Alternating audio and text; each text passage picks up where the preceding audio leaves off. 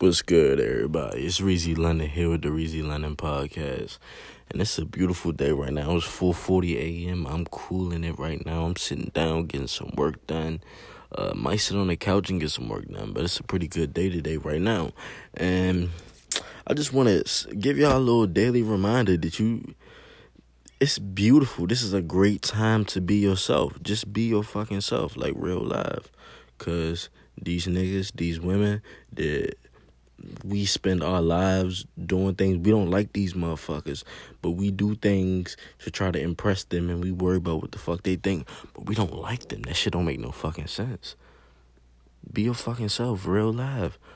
Because at the end of the day, these motherfuckers we trying to impress, these motherfuckers we cared about, these motherfuckers we always thinking of what the fuck they gonna think about us.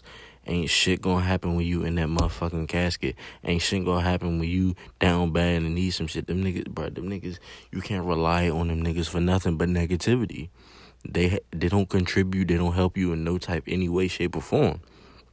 So, why the fuck is we worried about them? We worry about them niggas. We doing damage to ourselves. Be yourself. Be yourself. Don't give a fuck about what they think.